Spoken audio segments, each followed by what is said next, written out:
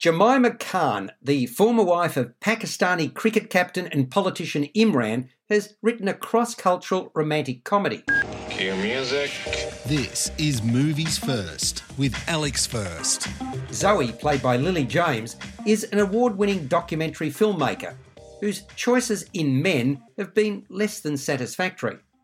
She's best mates with oncology registrar Kazim, Shahzad Latif, whose Pakistani family lives next door to her flamboyant divorced mother, Kath, Emma Thompson. Zoe and Kazim even sneak off together to the treehouse in his backyard, where he enjoys a forbidden smoke.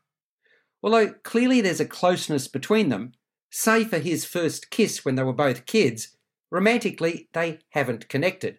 And then one day he announces to her that he'll enter an arranged marriage, in more modern parlance termed an assisted marriage.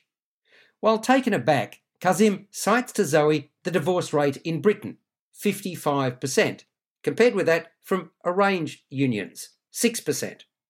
Zoe is unsuccessfully pitching her latest documentary idea to disinterested producers when she puts to them the concept of love contractually. Suddenly they're on board. Now the only obstacle that remains is convincing Kazim to be allowed to record his every move on his journey to wedded bliss. So it is that Zoe films Kazim and members of his family, including his parents, brother, sister and grandmother.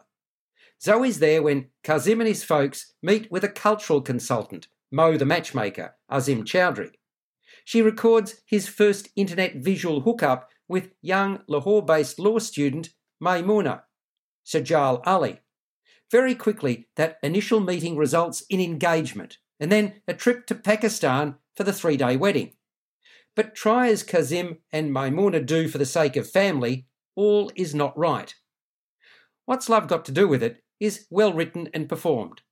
It's in the same wheelhouse as My Big Fat Greek Wedding, that was in 2002, and Mamma Mia, 2008.